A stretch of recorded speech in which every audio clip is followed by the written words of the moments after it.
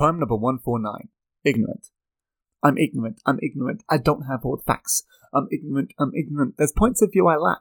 I'm ignorant, but I'm trying to pick up the slack. 'Cause I'm ignorant, and that ignorance is being put under attack.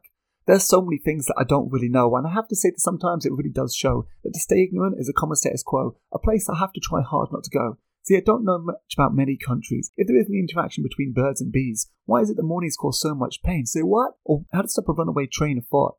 I just about know how to tie a bow tie, but not what to do if I see a baby cry. Why is it politics cause such heated debates? Why some people so quickly turn to hate? So here's something I really don't know to be true, which is really just who on earth are you? Your religion, your faith, your philosophy. If you consider sleep saviour a monstrosity, like so many others, you're the sum of many parts, adding up to give this world an impression to impart. In this world, we're so quick to blame strangers, we don't often stop to think of the dangers. I've seen so much recent hate, it's starkly common. Insulting and scapegoating in manners ad hominem. I can't argue against because I don't know enough to represent. All I ask is that you too realise you are ignorant.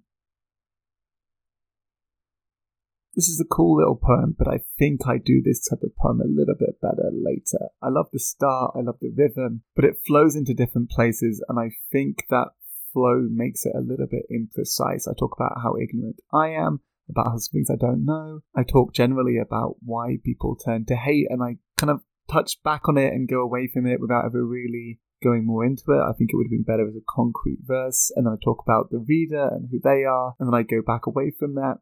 I think there's a really cool message in here. I think there's something really fun about it, and I love the start and I love the rhythm overall, but I think I do this in a cleaner way in some later poems.